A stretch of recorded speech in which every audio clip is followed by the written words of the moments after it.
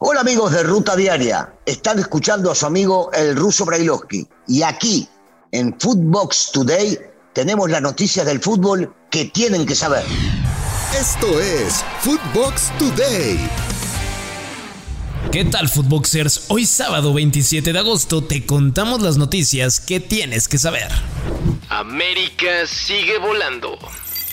Ahora en la jornada 11, el cuadro azul crema derrotó a un nuevo rival por marcador de 1-3 y fue al cuadro de Mazatlán. Con autogol de Diego Valdés, los locales se fueron arriba, pero el mismo Valdés, Henry Martin y el uruguayo Cáceres le dieron la vuelta al juego.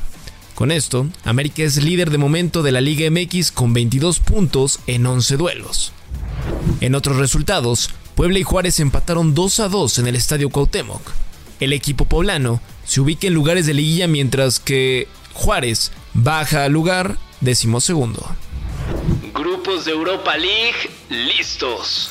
La UEFA ahora realizó el sorteo de la fase de grupos del segundo torneo más importante a nivel de clubes en el viejo continente, el de la Europa League. Algunos de los jugadores mexicanos ya conocen su futuro. En el grupo A, el PSV de Eric Gutiérrez se medirá al Arsenal, al Bodo Glimt y al cuadro del Zurich.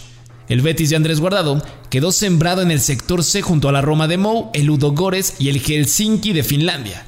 Por su parte, Diego Lainez y el Sporting Braga estarán en el grupo D junto al Malmö de Suecia, el Unión Berlín y el Gijøse.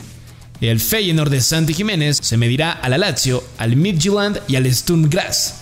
En otro grupo a destacar están el Manchester United y la Real Sociedad, quienes pelearán el liderato del sector E ante el Sheriff y el Omonoia. ¿Regresa el bicho a Portugal? En el país lusitano aseguran que Cristiano Ronaldo podría volver a vestir los colores del Sporting de Lisboa, del cual salió en su momento rumbo al Manchester United y que, efectivamente, ellos ahora sí juegan Champions League. Edson en la mira. El Newcastle United estaría listo para lanzar una oferta de $40 millones al Ajax por el mexicano Edson Álvarez, según el medio inglés The Sun. Recordemos que son los nuevos millonarios de la Premier y ya ficharon hace unos días por 70 millones al joven delantero sueco ex de la Real Sociedad, Alexander Isak. Guardado dirá adiós al Tri.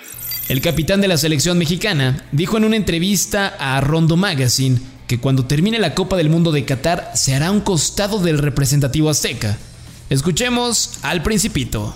Para mí juego el Mundial y mi participación en selección se acaba, ¿no? Ya es mi último sueño, mi último objetivo. Para mí es mi última oportunidad para conseguir algo para mi selección, ¿no? Es porque quiero, realmente después de tantos años, el irme de la selección tranquilo, decir, lo di todo y pude conseguir el dar ese paseo y dar ese último escalón que siempre se nos ha atragantado y ser parte de eso, ¿no?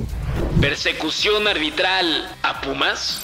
El atacante de los universitarios, Juan Dineno, manifestó que la mayoría de los trabajos arbitrales que se han tenido cuando el equipo juega han sido perjudiciales. Y una nueva muestra fue en el empate que sufrieron ante Tigres. ¿Tendrá razón?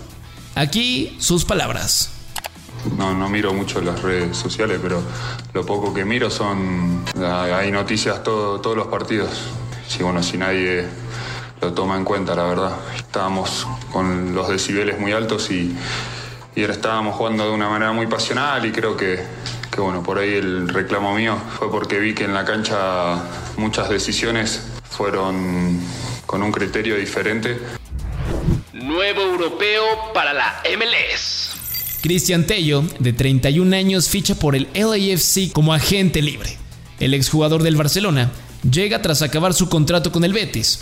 Completará una de las delanteras más interesantes de la liga junto a Gareth Bale y el mexicano Carlos Vela. Aviso a los nerazzurri.